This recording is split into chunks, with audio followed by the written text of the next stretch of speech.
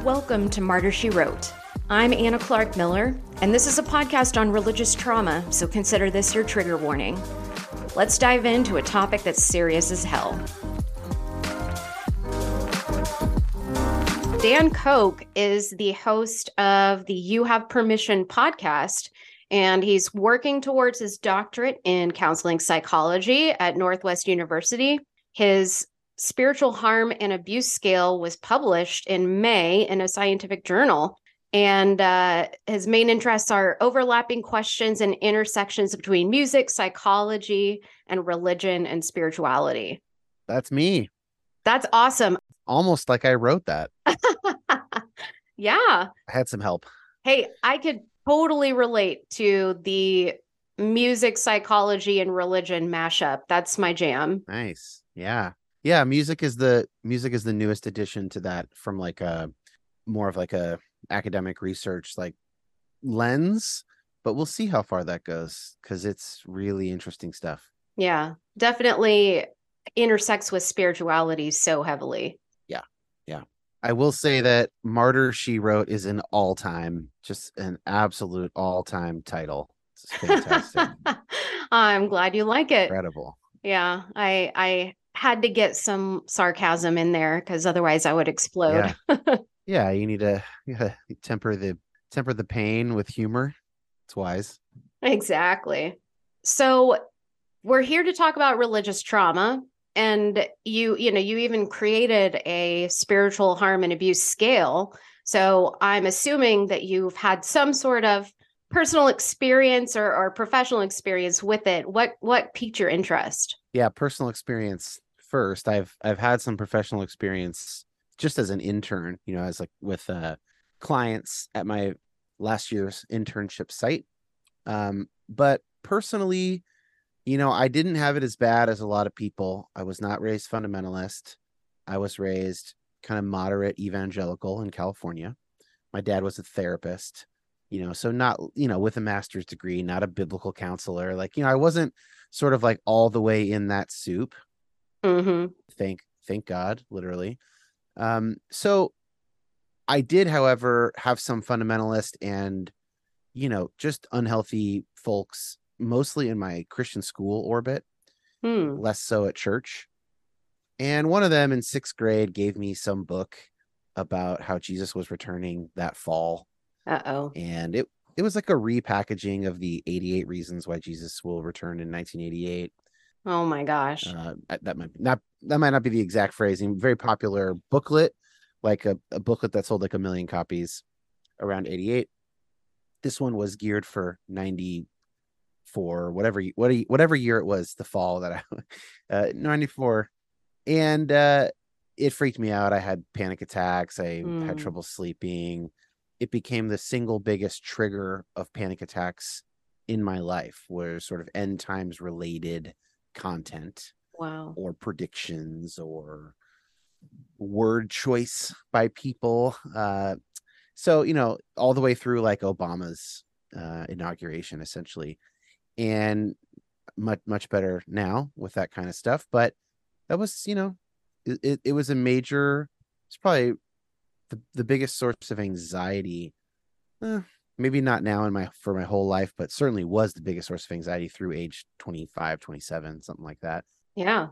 So that's my experience with it, and was obviously led to wanting to work on that for the dissertation. Yeah. So back at the time, did you recognize that the source of the anxiety was that end times doctrine?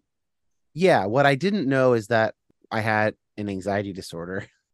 And I didn't know that what I was having sometimes were called panic attacks. I did know that what was causing all of that was, the end time stuff. And for me particularly, a lot of people who are raised religious, especially within Christianity, they worry about going to hell. They worry about not being saved, not being elect. If you're in a Calvinist tradition, I never worried about that. I never worried that I was out, which I think is a combo of good attachment to my parents, probably overly healthy ego, I mean, most people don't believe they're going to hell. Like, there's some interesting sort of psych of religion research around that. It's a very untenable position to hold, that I believe in hell and I believe I'm going there. Like, almost nobody thinks that Right. unless they're thoroughly depressed, or have some other sort of mental illness. So I didn't struggle with that personally. I know some people, that's not the same thing as worrying that you might go to hell. I never worried that I would go to hell. What I was anxious about was not being able to live a full human life. Hmm. And most of my anxiety triggers throughout my life have been related to that in one way or another, of like, oh, I won't get to have a full life, get into my 70s or 80s, have grandkids, that kind of a thing.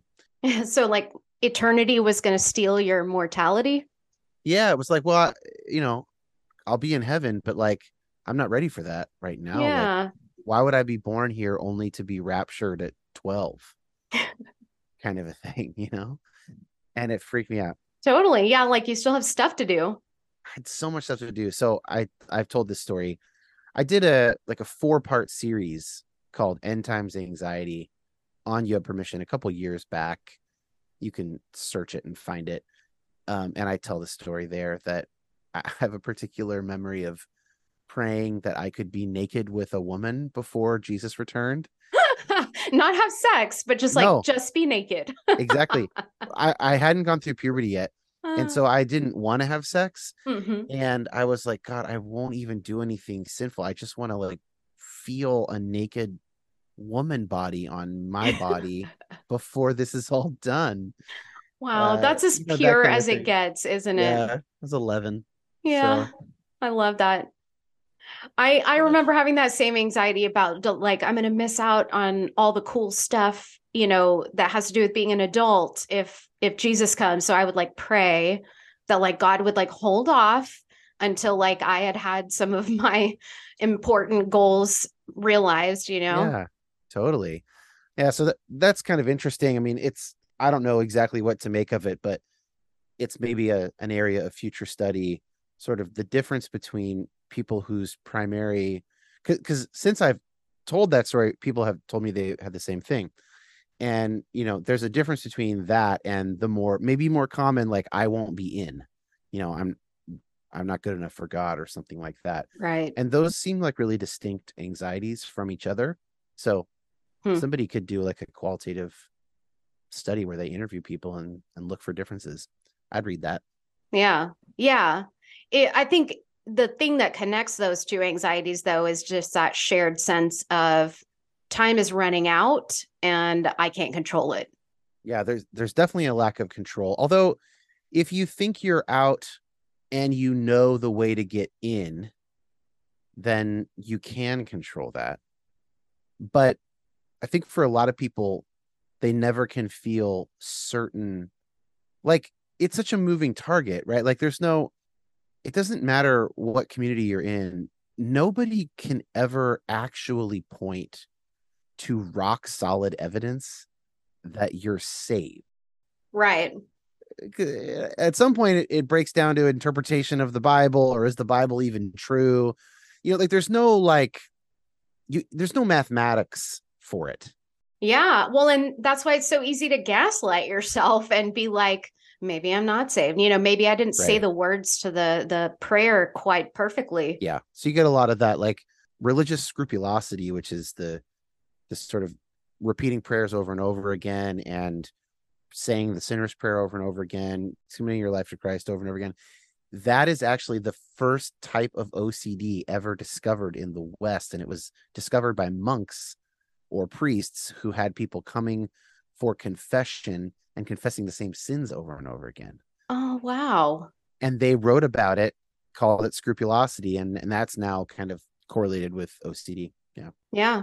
Well, so I listened to your previous podcast, Reconstruct, Oh, cool. back early in my deconstruction journey. And that was really, really helpful, especially just to hear other people wrestling with the same questions Yeah. and like and I didn't feel like you were a heretic. So, like, that must mean I'm not a heretic. Yeah, but that's all in the eye of the beholder. Certain other people definitely thought I was, so I'm sure. can't win them all. Yeah, but so what kind of prompted that deconstruction and reconstruction for you? So my deconstruction, as we would now call it, I was earlier an early adopter, I guess, because I went to a secular university out of Christian junior high and high school and studied philosophy at that secular university in Ooh. 2001. So, you're gonna do some deconstruction. You're not gonna get through a state school philosophy program with all your evangelicalism intact, at least not having it pretty thoroughly questioned and challenged, right, by professors, fellow students, whatever. So it started there for me. And in college, the things I was thinking about were the violence in the Old Testament. Hmm. That was kind of my first issue, which kind of makes sense as a philosophy major. It gets to questions about what God is like, in the abstract. Mm-hmm. Not everybody asks those questions, but philosophers do. Because not, I don't consider myself a philosopher, but when I was studying that in school, we're talking a lot about ultimate things, goodness, morality, ethics, and whether or not you posit God has a lot of consequences for those conversations. So that was the first one for me. And then after that came hell, and eventually, wound my way to evolution, science stuff, and LGBTQ inclusion stuff. Um, and probably women in ministry before that, because that's an earlier stop Mm-hmm. on the path. So in that sense, it was a typical order of operations, I think, because a lot of these topics are linked. Yeah. You kind of, you can't really deal with one until you deal with the other in some senses. Certainly inerrancy came in at some point. And I just started a bit earlier. I was reading the emergent church writers like Brian McLaren and Rob Bell, during when he was still like in Grand Rapids, in as part of that kind of emergent movement in the early aughts. So that's kind of how it started. And then I decided to start podcasting about 6 years ago, 6 or 7 years ago. And my buddy John and I had that idea to do Reconstruct together. And we had benefited from reading and hearing others. And so we're like, we could probably do this. And it was fun. Yeah, no, you did a great job of talking about a whole lot of different topics, but they all connected. Yeah. So some feedback that I've gotten from friends who are listening to the podcast is that it's really important to hear diverse ways of working through deconstruction, especially where there's not a prescribed outcome of leaving religion. Mm-hmm. And I know a lot of folks who have left religion and are, atheist or agnostic now. But I do also know a lot of folks who are very deep thinkers and are asking the hard questions, and they are still holding on to their faith and trying to figure out how to reconcile those two things without feeling like they're sacrificing either their intellect or their faith. And I'm curious kind of what your thoughts are on how someone can make that work. My take is that if you think that taking the world seriously means not being religious, you got that idea from a fundamentalist. You didn't get that idea from a smart person. uh, Not that there are no smart fundamentalists, but there are almost no smart fundamentalists who truly let their intellect do what it can do. They choke it off at the root because you have to in order to stay fundamentalist. You can't let your curiosity do its own thing. You can't just follow it where it goes. You can't be a seeker of truth in the world and be a fundamentalist. So if you have that idea, I'm sorry to tell you, that did not come from brilliant people. It came from scared people. And those scared people could be Christians or they could be atheists, but they're scared. and they're not interested in truth as much as they're interested in something else, maybe security, maybe membership in their tribe, maybe, plaudits from other people that they look up to. But there have been brilliant, skeptical religious people in every fucking tradition since those traditions started. Mm-hmm. And the founders of some of our great world traditions were too skeptical of the traditions they were in and founded new ones that they thought accorded better with what the world looked like. So that's my first thought is let's, like when a new atheist argues against a young earth creationist, that is two people who agree on the rules of the game, and those rules are bullshit. Right. The rules are basically either the Bible is a word for word inspired true document about the world, or it's all shit. Mm-hmm. If it's not true, they both agree on that, and they're both wrong to think that those are the options. Yeah. In fact, it's kind of mind-numbing how stupid of an assumption that is. I'm more critical of the new atheists in that situation because they should know better. The fundamentalists, I don't know, maybe they don't know any better. They're repeating stuff people have told them. Well, I think atheists can be fundamentalists too. They just Right. are clinging to different fundamentals. Yeah, it depends on how you're defining that word, right? So a fundamentalist religious person is going to have something like a sacred text or something acting in that way. It can be the magisterium of the Catholic Church. It can be the Bible. It could be the Quran or the Book of Mormon or whatever. Mm-hmm. A fundamentalist atheist is not going to have a text like that. So we're more using the term kind of loosely to define just like a person who's, I don't know, I guess we're kind of just describing it a bad thinker or something like that. I don't know. But yeah, you can certainly leave religion in a way that doesn't solve most of the problems that religion gave you. Hmm. And that's not good. Just like I don't want, like, if I have a client and they're struggling with the way that their parents raised them, the goal is not to just flip around, do the opposite with your kids and make your parents the enemy. Mm-hmm. That isn't like, what do we want to do? We want to like engage different ways of thinking about parenting. We want to look at cognitive distortions that are going on. If we're doing CBT, we want growth. Like we want to change and become better, to see the world more clearly. So the antidote to fundamentalism is not just switching out the teams and saying, oh, I see now. I used to be on the bad team and now I'm on the good team. Right. And I thought the good team was the bad team. Now I know it's switched. Well, okay. That's probably not going to solve things for you.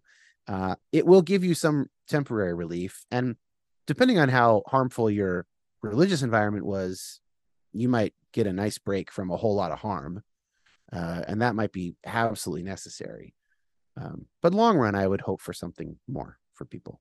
Yeah. It's an interesting thought about like just jumping from one extreme end of the spectrum to the other end. It just sort of dooms us to this inevitable pendulum swing back and forth. Yeah. When really the only peaceful place might be that balance that we find somewhere in the middle. Yeah. Like I'll flesh it out a little bit. So one of the things you might find in fundamentalism is a kind of cognitive rigidity. Mm-hmm. So you know the truth, you're certain about it, and if someone presents you with opposite information, you completely block it out or shout them down or distract yourself or go surround yourself with people who all agree with you. Go to a Bible study and bring that as a prayer request, and everybody will pray for you and they'll lay hands on you and they'll remind you that you're all correct and that person was wrong.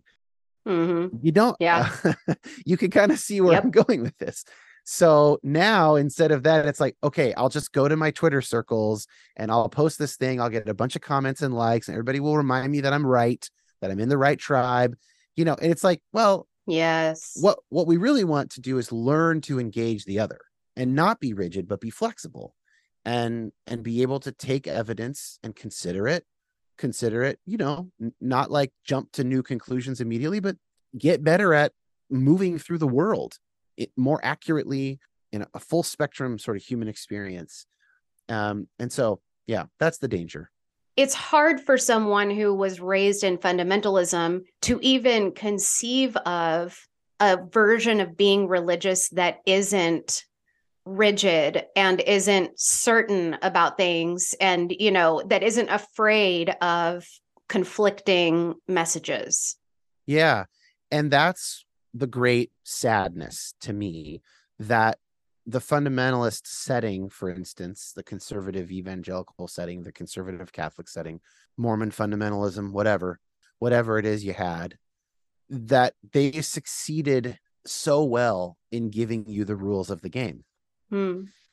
Like I talk about this with my friends and my wife a lot, and sometimes on the podcast. When I was growing up, I was trained very successfully to think that parents who were not wanting their children to be sold out on fire for God, who didn't want their kids maybe doing youth group, they wouldn't send them on the mission trips and pay for the mission trips, that was lukewarm Christianity, that God spat that out of God's mouth. Yeah. And I find myself now as the parent of a 2.5-year-old being like, please let me find those Christian parents. Those are actually the ones I trust more, because the more sort of zealous someone is in their faith, all things equal, the more skeptical I am of them now.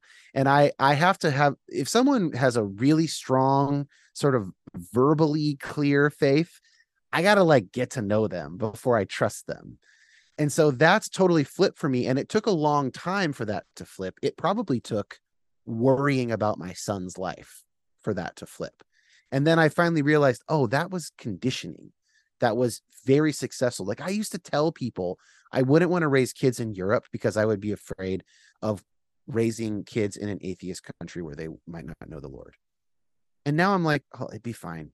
I mean, we'd have to be a little bit more intentional around religious stuff, and they'd have a less likely chance probably of inheriting our religion if we grew up in Europe. That's true.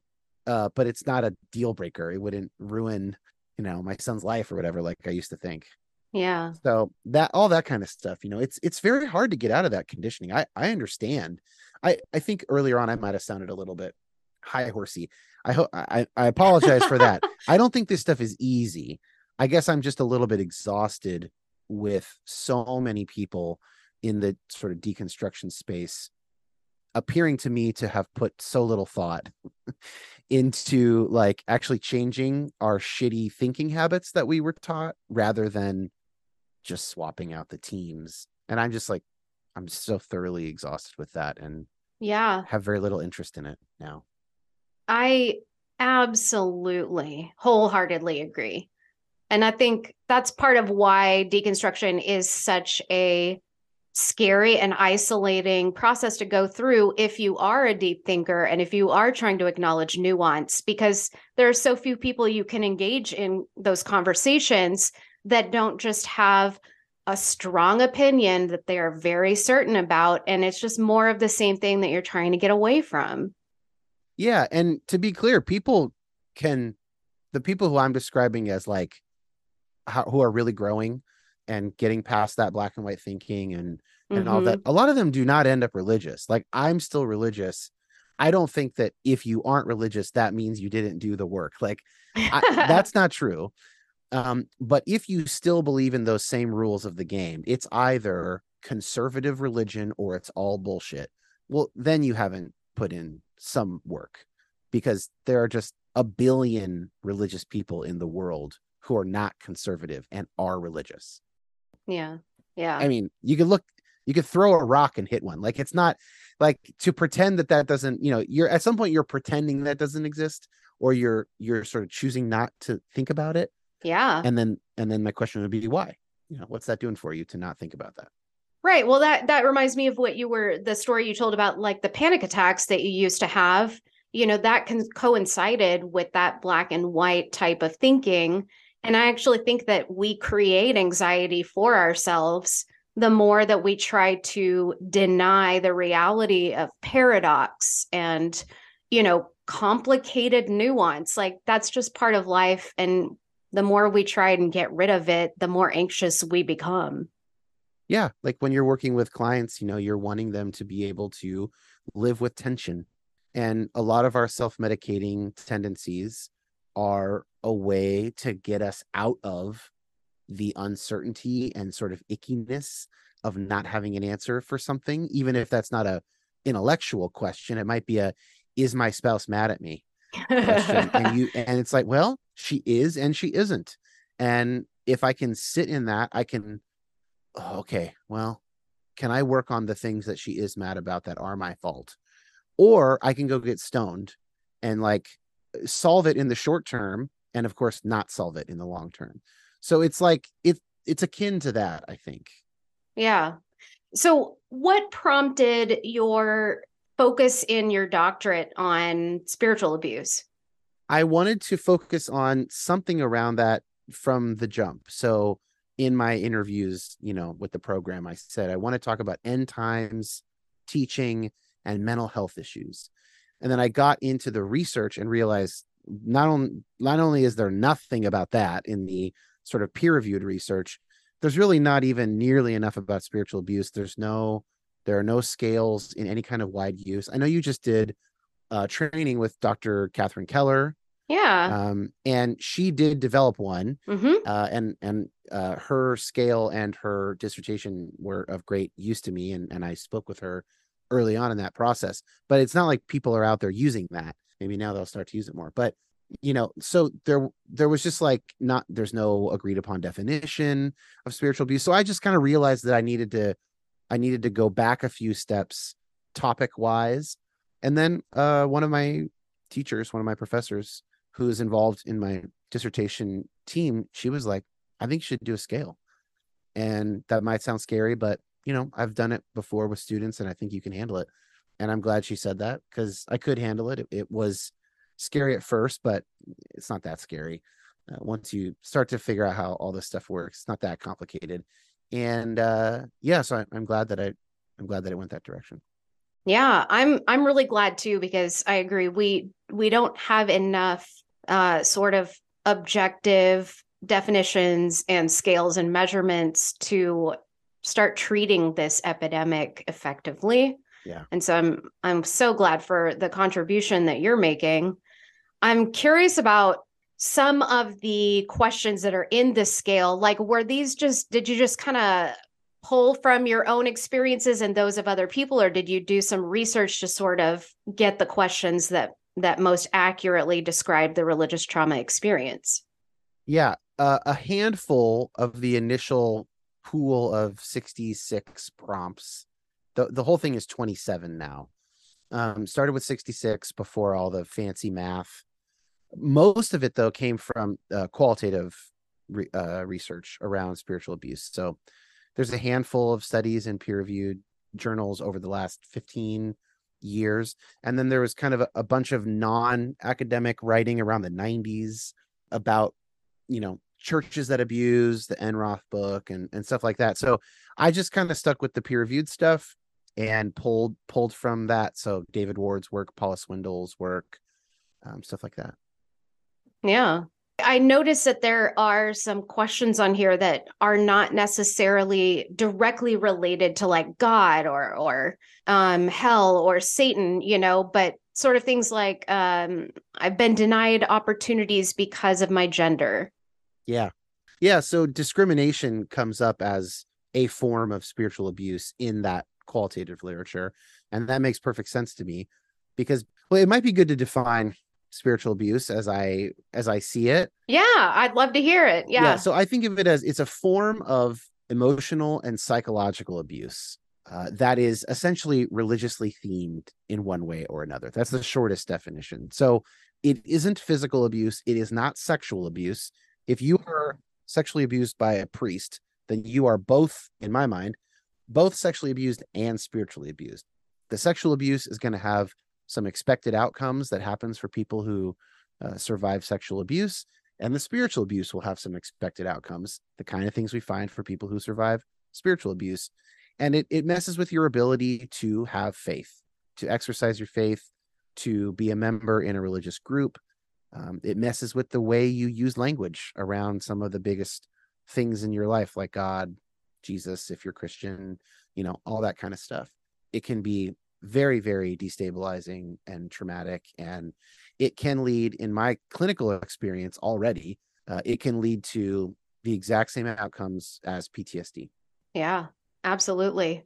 Well, and I like that you acknowledge the fact that it damages your ability to be in those scenarios without, having those PTSD type responses. Yeah. I think a lot of folks that have not experienced spiritual abuse are, kind of mystified when people leave the church, but are still believers, because it's like, well, why wouldn't you want to be here with the community supporting you? Yeah. And it's like, well, that's trauma. Yeah, exactly. Totally. And that becomes it's a real issue. It's an area of further research. Lisa Oakley, for instance, who's my personal favorite spiritual abuse researcher. Like if it was baseball cards, I'd want her rookie card. She is now working, among other things, on abuse resistant spiritual communities and what makes them healthy and what makes them less likely for abuse to grow. And so all that stuff's connected. We need to have communities that don't hurt us, right? And so how do you know when you found one of those? Like, what kind of safeguards are in place? It's sticky, it's messy, it's necessary work, and it's happening, but we're still quite early in all of that stuff. Yeah. Well, and it's kind of like all the companies that are focusing on DEI initiatives and being trauma informed in the wake of the Me Too Yeah. movement. It's like we need a movement of trauma informed church leadership. And there are people working on that. There are theologians and psychologists who are working on that within the Christian church. I've interviewed some of them on You Have Permission and met some of them at conferences and stuff. It's early, but it is kind of heartening that there are a lot of people thinking through those lenses. Yeah. Yeah.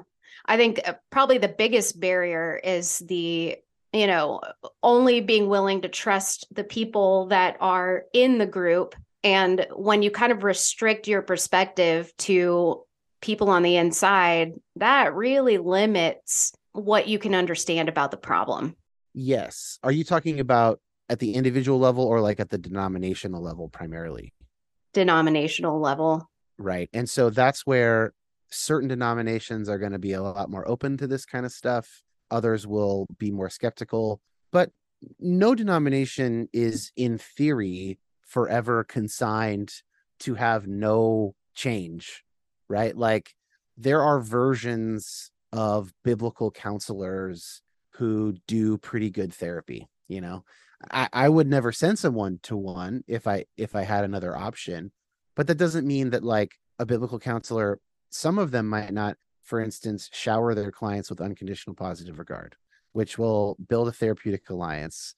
Like no one is beyond hope. No denominations are in theory forever beyond hope. There are some that sure seem like they're not going to do anything good for a while. But like, there can always be growth. So like if you think of it in terms of certain racist assumptions, like 150 years ago, almost every progressive person thought black and white people should not marry each other, including Abraham Lincoln. Yeah. So like, all right, we can change. There can be change on things if you give it time, or if over time. Not that people need to sort of sit around and wait for it, but just, it's not over. Yeah. It gives me a lot of hope to be hearing more and more and more conversations like this about how much we've changed over the course of history and how much we're still going to change. And like, we don't need to give up or, wash our hands of anybody. Like, we're all in a process, and I'm probably going to get proven wrong and change my mind about 30 more times before I die. Oh, yeah. I mean, you should.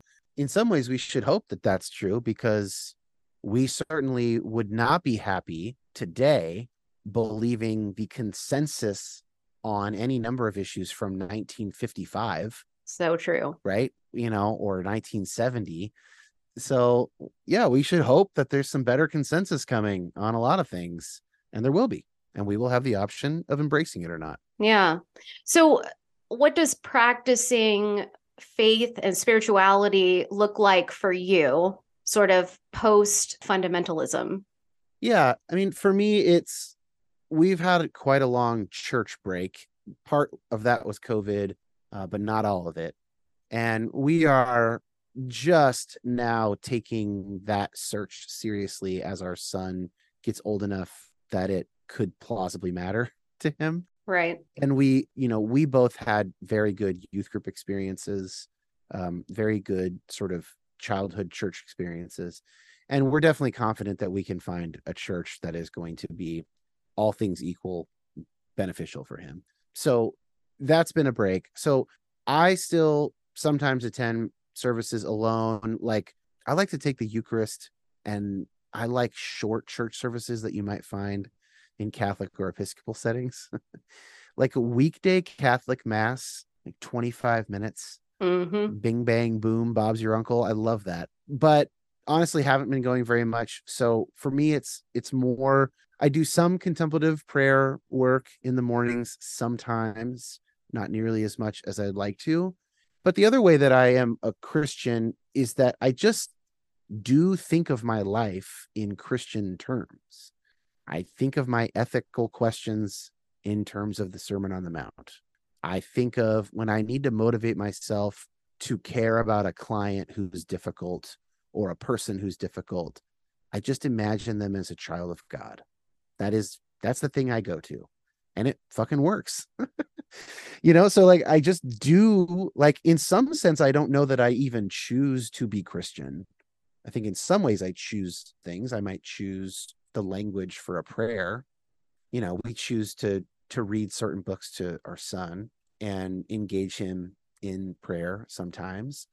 But in other ways, I don't think I've chosen it. It's just like, yeah, that's still the most plausible and meaningful interpretive grid for my life. I've had to, I mean, that tree has been pruned. Sometimes I can't believe it's standing. So much has been pruned off of it. But, like the trunk is still pretty damn solid, I think, around just the basics of Jesus's life and teachings. Anything beyond that, into the supernatural, the resurrection, if there's any kind of special information whatsoever in the Bible, I don't know about that. Hmm. Maybe, but it's still, and I hope so. And I really hope that there is more life after this. And I think if God exists, then there is, because this world's not just. But don't know it, won't know it, never will. We'll die not knowing it. Hmm. We'll die crossing my fingers and praying and hoping, you know. I like what you said about, like, the example of when you have a difficult client, like you imagine them or think of them as a child of God, and that helps you be patient or whatever. Yeah. And I think that framework is really useful, and that's why a lot of people really love religion, is it gives them a framework for sort of understanding things, and especially in a positive sense. Hopefully it's Yeah. not just the negative. But do you feel like you've tried on other frameworks for having compassion on people that aren't Christian? Well, I definitely use other lenses all the time that are not Christian. So, like, I'll use a behavioral psychology lens constantly, and I'll go, why is this person doing this? Or why am I doing this? Right. It's often the latter. And I'll go, oh, well, I think I'm trying to get this need met, or I think that this happened first. This is the antecedent. And then this, like I, I use all kinds of lenses. I'll use an evolutionary lens a lot of times. I like to zoom out. That's kind of my favorite move is, okay, well, what if I zoom out here? What will become more clear? And so those are not always Christian. Hmm. I think that in moments where I need to pull from a reservoir of some sort, that's where I don't really know that I'm choosing or not. I just think that is where my reservoir probably is, Hmm. And so I can imagine people have other reservoirs that will also work for them, for sure. Yeah. But I think I've only got the one, probably. It would be weird to sit there and go, well, based on people's universal human rights as a secular humanist, I should, like, I don't, like, I'll just, as a child of God, like, that's just, it's quicker. It packs more punch. I could, I could make that work probably, but yeah, I don't know if I have a choice in that moment. That is, I want to know more about what you mean by not knowing that you have a choice. Like that sounds really deterministic, and I know that that conflicts with some of the stuff that you've already said today. I have choices in my life, and if I made enough of those choices away from any kind of Christian habituation, then probably that reservoir would run dry. And I have some choice in that. But in the moment, like, and by the way, I don't, it's not like I have a bunch of clients who I don't like. I mean more like a difficult moment. No. I'm getting really distracted, or this is a boring story that I've heard before or something. Like just like a Yeah. tough moment with a client. Right, right, right. And draw, or I was doing an autism evaluation for an adult once, and it was just like 2 p.m. and I was so tired. And I was like, you know what? I have to give this person my all because they're here for a few hours and they're spending a bunch of money to learn something about themselves. And it requires me to adhere well to how to deliver this assessment, Mm-hmm. cognitive assessment. And I had to just look at them and go, that's a child of God in front of me. And boom, I just had 30% more energy. Hmm. I don't think I have in that moment, I couldn't choose a secular humanist framework. I mean, I could have tried one. I don't think it would have packed the punch, and it just worked to conceive of that client through a Christian, a very broad Christian, Judeo-Christian, whatever. Maybe even just call it theist Huh. framework, because that it's not a Christian thing. I didn't think about Jesus or anything. Just like beloved child of God, here for a very particular reason. I got to get my shit together and give this person my best. I can rest later, and it worked. And so, and the research around religiosity and spirituality is very robust. That's another thing. People sometimes talk, and sometimes in spiritual trauma spaces talk as if religion is, we all kind of know it's not good for you. Those people bear a massive burden to explain the evidence Mm-hmm. in thousands of peer-reviewed studies that religion and spirituality on the whole are good for people in 30 different ways. So it's not surprising to me that in that moment I draw on it, and it's anecdotal, it's my own story, but it also links up with what sociologists and psychologists of religion and everybody else already know to be true. And spiritual abuse is one of the times when it's not true. It's one of the exceptions to religion being pro-social, being a helpful way for healing from other things. Like that's when you like Paula Swindle, Dr. Swindle's dissertation is called A Twisting of the Sacred. It's this valuable, beautiful thing that most people in most of human history have used toward their own flourishing, and you twist it and you harm someone with it for your own selfish gain, and you're ruining something beautiful for them. And so that's for me where a lot of the fire comes from for wanting to study this stuff, is so that people can have their faith, because for most people it's good for them. Yeah. I don't know that I agree, but I absolutely know a lot of people who do. Yeah. And I want that to be true, that like there is just pure positivity somewhere in there that's worth it, that makes it worth it. I just feel like in my experience, the harm outweighs any potential benefit. And I also feel like, since being agnostic, I have found secular ways to get those same benefits. Like for me, instead of looking at someone and thinking that's a child of God, Mm-hmm. I look at them and I think the way that they're feeling and acting makes sense based on where they've been. It's like an empathy equation of like, based on all those things that they've been through, they're doing exactly what makes sense. Yeah. And so it's really hard to be mad or, like to give up on somebody when you have that perspective. And to me, that feels equally meaningful as looking at someone and saying, oh, you have inherent value because God created you. Yeah, totally. And that lens of like understanding human behavior, especially harmful, annoying, Uh-huh. whatever kind of behavior. I mean, man, there's been nothing better personally than getting a doctorate in psychology.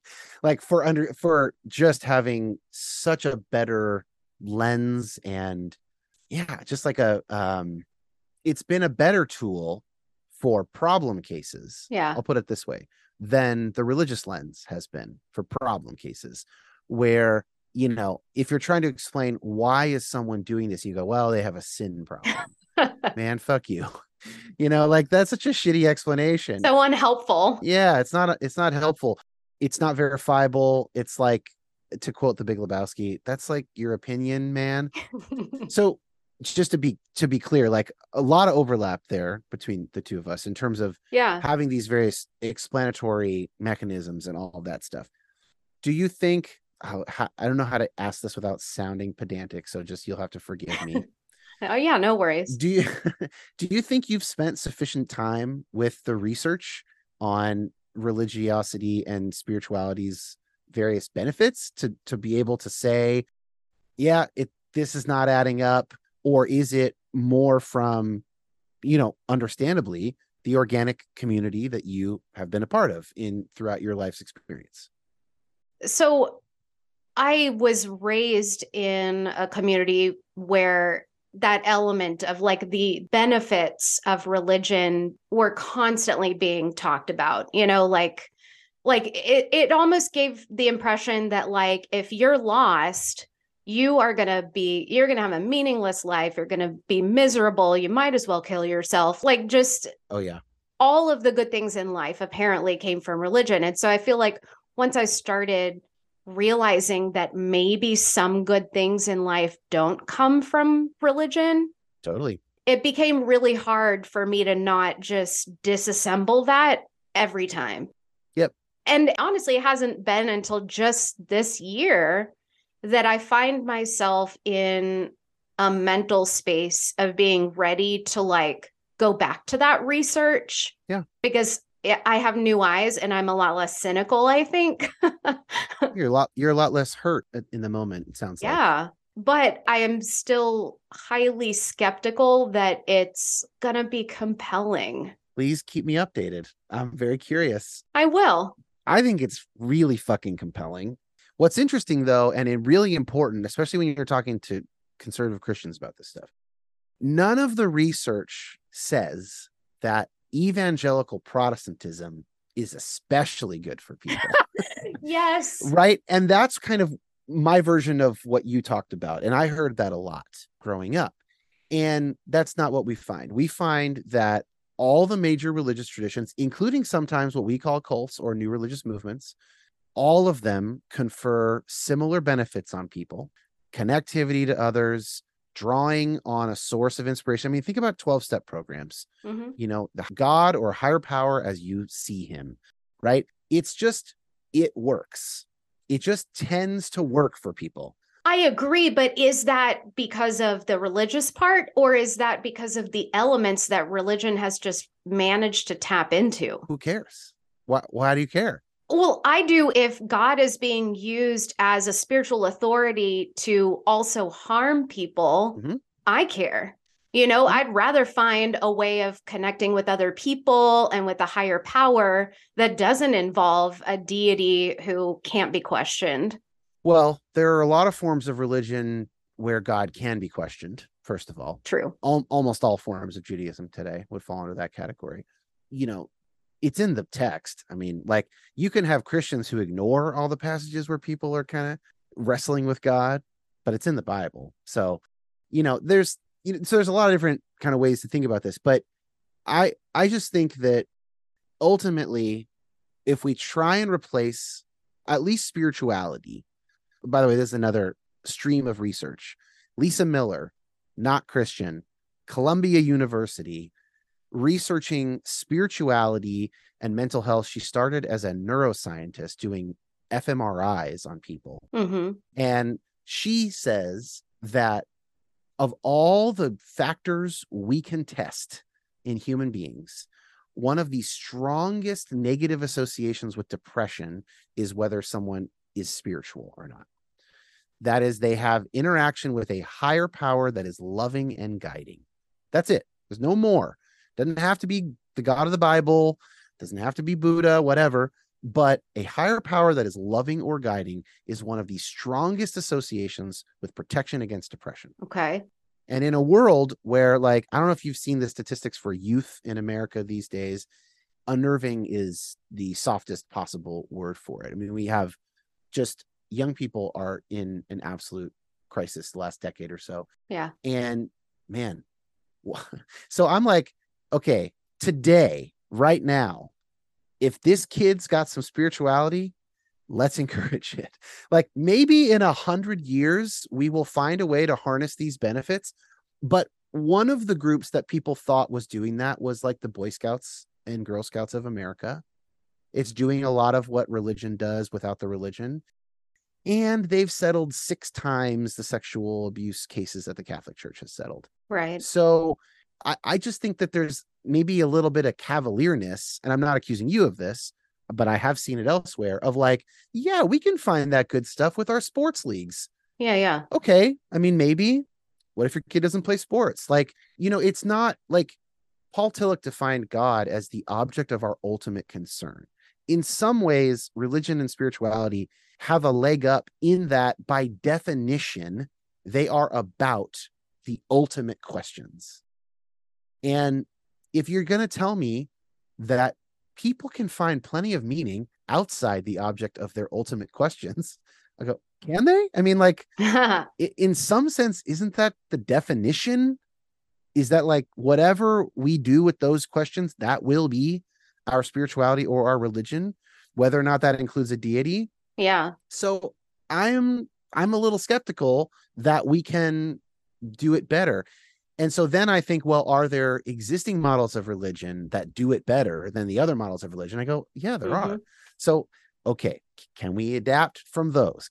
And for some people that's hiking. I mean, it doesn't have to be dogmatic. I think the distinction between spirituality and religion is so crucial because to me, religion is when you take some spiritual elements, but then you add a whole bunch of rules and hierarchy and rituals around it that are prescribed. And it's not subjective, it's objective, like this is the way to be this kind of religion. Yeah. But then spirituality is like, you can still have that community with other people. You can have that resilience from depression or anxiety through spirituality without all of the like structure and hierarchy, introducing possible forms of coercion and abuse. I mean, I don't think it's quite that simple because it's probably not. you get, you have these gurus who do spirituality type stuff. And if they want to be bad actors, there's fucking nobody in their way. But isn't that religion? Not necessarily. No, it can be these new health movements. It can be like, you can do any version of this shit. It's not like it's not, the problem is a human problem. Yeah. You can have a bad actor who knows how to get people excited about stuff that is of ultimate concern to them and who can poison that for their own gain. That is true in religion. It's true outside religion. It's true in spirituality. It's true in fucking supplements. I mean, it's true in workout modes. It's true in fucking CrossFit. I mean, it's true everywhere. Yeah. Maybe not CrossFit. Maybe CrossFit is fairly well regulated. Oh, that was too far. I don't know, but I just mean like, I trying to be accurate when I can. So let's say you're in a Presbyterian church and you have one such pastor and he's getting fucking weird. Cool thing is the presbytery can fire him and he's out. and they meet regularly to check in on how all their pastors are doing. Yeah. So that's something. Whereas if you're like, man, now I'm going to do a total caricature. Man, religion was so bad for me, but these moon crystals, they really seem to be working. And like, who sells you those? And who's trying to build a social media empire around pseudoscience? And whose pockets are you putting money into with your advertising clicks? And all this stuff. It's just not a simple, well, we'll just have the spirituality without all the religion harm. Yeah. It's not that simple. I think that there is something to that, but also religious groups is where you get people more active. Their social connections and networks tend to be higher. If people are expecting to show up a couple times a week, they're more likely to show up. They're often very glad that they did, and they find all this meaning. So, like one thing I'm like axiomatic about is that there is not an obvious answer to this question. Yeah. Not in religion, not in spirituality, not outside of either. All three camps have some serious searching to do.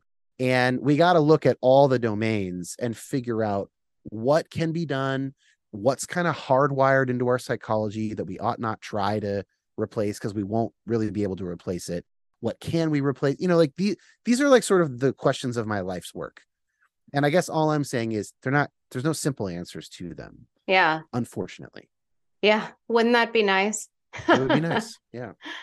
Yeah. I think you gave a lot of examples of other groups that aren't theistic, but are still religious, like cults or even, big companies. They can be. Yeah.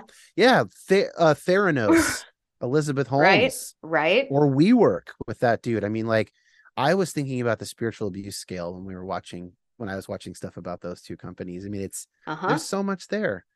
So I actually think it can come from a place of privilege. Again, and I'm not trying to needle you or your listeners, but we have to think about systems that people outside the 80th percentile of intelligence and above can participate in, and outside the 80th percentile and above economically can participate in. The way that Jim Wellman of UW described it to me is he researches megachurches, and he's like, there are like 20 million American men, I don't know what the number is, whatever, who every week go get an hour of free almost therapy when they go with their wives to church and they bring their kids, and for 1 hour of their damn week, they think about how they could be a better husband, better father, better member of their community. And do you want to pay for whatever the therapy would cost to replace that? Because they're not going to go home and instead on Sunday morning spend an hour journaling. No, but they might write a check and tithe on their way out, so maybe they are paying for it. No, but what I mean is, like, if they stop going to church, if you say all mega churches close tomorrow, that will make America a better place. How are you paying for the 20 million hours of pseudotherapy that they were all getting, not for free, but the state wasn't paying for it? Right. You're not paying for it. And if I don't go to church, it's not to work on self-betterment for an hour by myself. It's to watch fucking football. I don't, you know what I mean? I don't replace that time with similar time of self-focused betterment for my family. So to have an expected ritual where I go and I become accustomed to, I use this time to think about my place in the world and what matters to me. I mean, it's priceless, which is why spiritual abuse sucks so much. So true. Because it fucks with that priceless, valuable thing that people can do regularly and for bad reasons. Usually someone wants power, or someone is anxious, and the way that they get rid of their anxiety is to tell people a bunch of shit that they can't prove, all this stuff. So that's like, that's my crusade. What's funny in this space is I don't always agree with other spiritual abuse researchers and practitioners around the value of religion, but we do agree on the damage of the abuse, and so we can work together even if we disagree on the other stuff. Absolutely. Hey, I have been thinking for a couple of years now about making like a secular church service where, you sing corporate music, you talk about your life, you do that pseudotherapy you're talking about, and get all of those benefits, but just without needing to tell people what God they're worshiping. Mm-hmm. And I think that's, I think it would be great. I mean, I think people have kind of tried it and it doesn't work, unfortunately. Why? I would love for it to work because when you drop the infinite stakes, you drop the motivation for coming. Unitarian churches exist and they don't do very well. I think that what you're describing is essentially like Oprah. Okay. And the reason it works for Oprah is, but Oprah is entertainment primarily. It is not an in-person gathering. It does not change your social connectivity in your community, you know? So people can do things, and I do some of these things, and I have not been going to church. So keep in mind, Right. I'm not like some sort of paragon of this. I'm just trying to, Yeah, but like D&D is a great yeah, example of a totally. ritual that I partake in that connects me to other people and makes me feel less Absolutely. depressed. Absolutely. And it's great. And you should keep doing that, you know? So totally. That's not an either or, I'm not Yeah, saying yeah. replace your other activities with church. Yeah, I think that we can, I mean, you said it. When you've been hurt, when your friends have been hurt, when you've seen up close a very unhealthy example of religion, it is easy to imagine that that is representative of religion. Hmm. And it is in some ways, but I might actually guess that like there might be something particular about American evangelicalism too. That's like there are some weird facts about it that don't usually apply to religions. Like it's had this weird cultural power for like 50 years Yeah. relative to other religious movements in this country. And that it makes it kind of complacent, I think, intellectually and in other ways.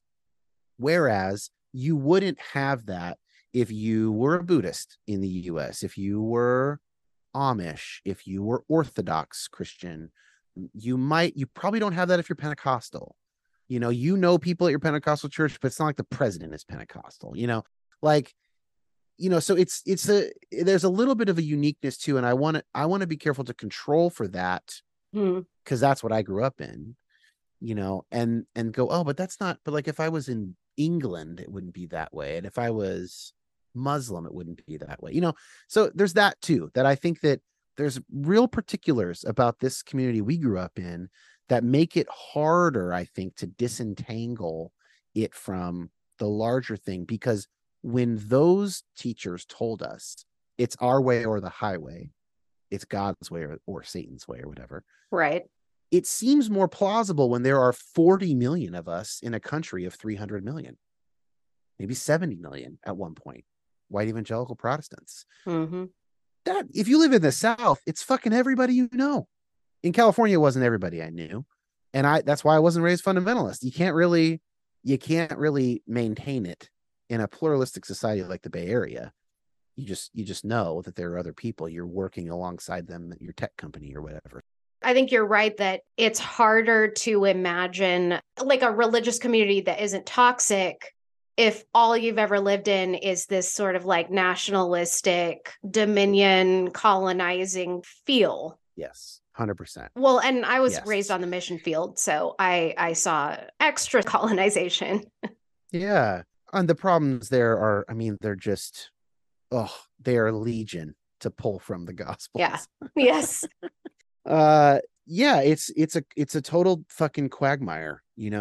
That's actually the term I used for the Your Permission episode about modern missions. We called it the quagmire of modern missions because it really is. And most of those organizations have not dealt even a little bit with the colonialism, imperialism that was a part of their birth, that was assumed at the time when the American evangelical machine was getting going, missions machine rather. Yeah. I mean, so I get it. I just totally get it. Yeah. But like I've also hung out with like Jesuits who are just fucking awesome. And you don't have any of that stuff. And I'm just like, why couldn't I have been raised in a family that went to like a Jesuit parish? And if I had, my experience would be very different. Yeah. And that is hard to remember for me, but I really try to remember it because, I mean, first of all, training to be a therapist, it's cultural competency. You have to remember that your culture is not the norm. Yep. And so it's fun when you do that about other religious groups. Really cool, really interesting stuff pops up. Yeah. Yeah, I agree. I feel like I'm finding myself more and more drawn towards like Buddhism lately. And I do wonder, like, if I was born into that, what would my perspective be? Yeah, if you were raised Buddhist in Berkeley, California, do you think that you would assume that religion was bad for people? No. Yeah. So that's interesting. So what's that say? What's that mean? It says that life isn't fucking fair. It's not. That's why I said if there's a God, there's another go round because life's so unfair Hmm. that it's below God if God exists. What if he's just not a good God? That's just weird. I think that's possible. There's not really any evidence that there's a bad God. I mean, Satan is literally a bad God. No, Satan's not a God.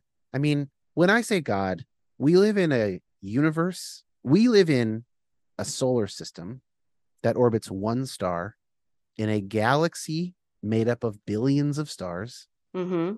in a universe made up of billions of galaxies. Satan, as conceived in the Judeo-Christian tradition, Sure. is not capable of kicking that off. So when I talk about God, I mean like whatever it takes to fucking create universes. That's God, if there's a God. Okay.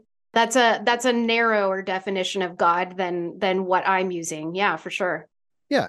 I mean, and universes where sentient beings can become aware of said universe and where sentient beings can have spiritual experiences. Whether those experiences happen within the architecture of the language of a particular religious tradition or not. Spirituality is a fundamental human capacity. It's measurable. Most people have a good bit of it. Not everybody, interestingly enough. Another one of the ways in which life's not equal or fair, Hmm. but most people have it and children have it and they don't have to be taught it. That's really interesting. That's its own fact that I'm just like, I could probably spend my whole life thinking about just that. Yeah. But like, if God exists, then God is in some sense responsible for all of this being here.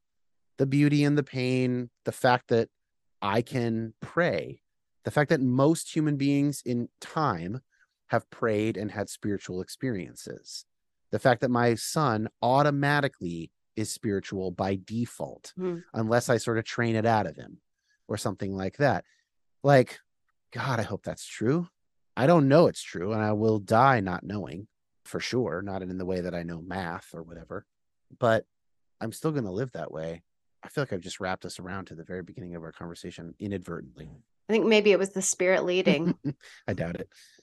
I don't really talk like that or think like that anymore. I leave room though. I in my own theology, I leave room for process theologians call it the divine lure. Mm. That like God's sort of always luring us and inviting us into the loving thing to do, the just thing to do. Hmm. That's basically always on the table, and we tend to know what it is. And so I believe that. But it's for me, all the theology for me is it's all very contingent on what are our terms. Yeah. I don't believe any of it very strongly. I think it's more likely that there's God than that there's not God. I would put it at like 80-20, maybe 70-30, Okay. maybe something like that. I'm not certain. I respect that. Yeah. Yeah, yeah.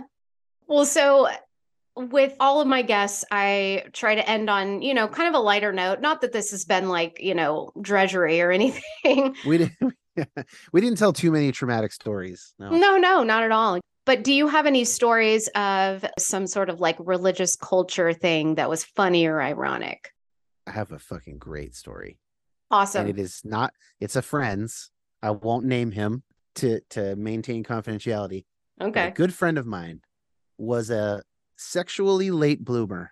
Okay. Okay. He was a junior in high school and he had not masturbated yet, which is quite late for males in puberty.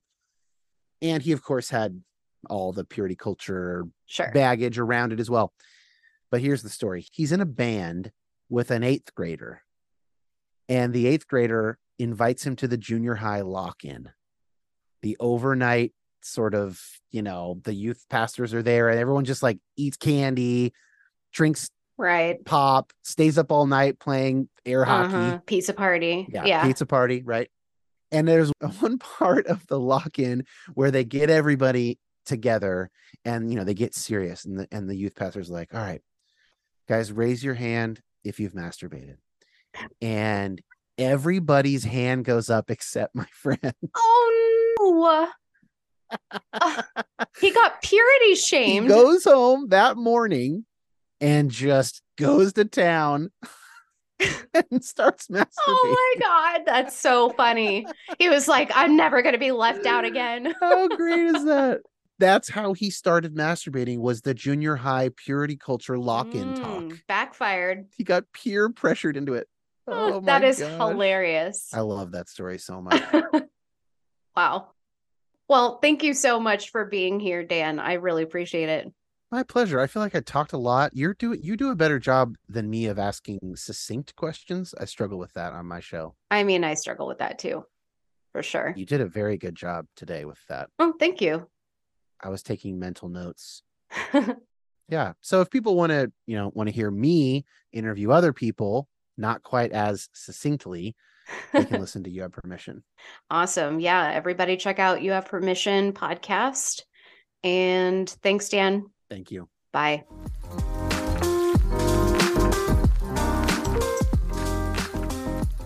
Well, that's all she wrote for this episode. If you have any questions, lean not on your own understanding. Email me at anna@empathyparadigm.com. Bye.